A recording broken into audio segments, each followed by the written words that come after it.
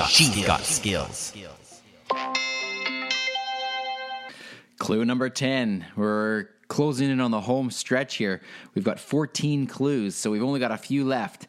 Now, for today, what would be a good flash briefing contest if we didn't give a good shout out to the other great flash briefings that are out there right now?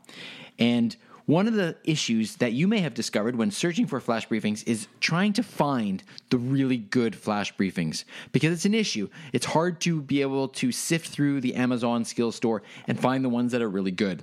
So this is a problem that I tried to solve, and what I came up with was the creation of the very first flash briefing network. And this network basically has members that are producing flash briefings that are at extremely high quality. They are very consistent. They're providing excellent value. And I want to give a shout out to a few of these early briefcasters that joined the network. So in particular, I want to give a shout out to Jen Lehner, to Andrea Tucker, to Suze Cooper, to Daniel Hill, and of course, to two of the featured briefcasters who actually have the network branding as part of their flash briefings. And those are, of course, Emily Binder with the Beetle Moment Marketing Flash Briefing, and Peter Stewart with the Smart Speakers Daily Update Flash Briefing.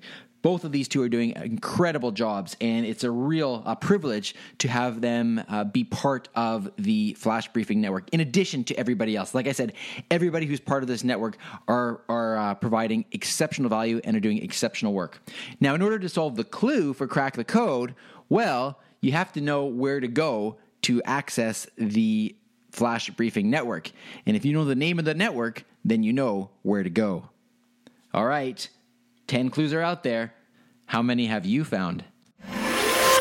Briefcast.fm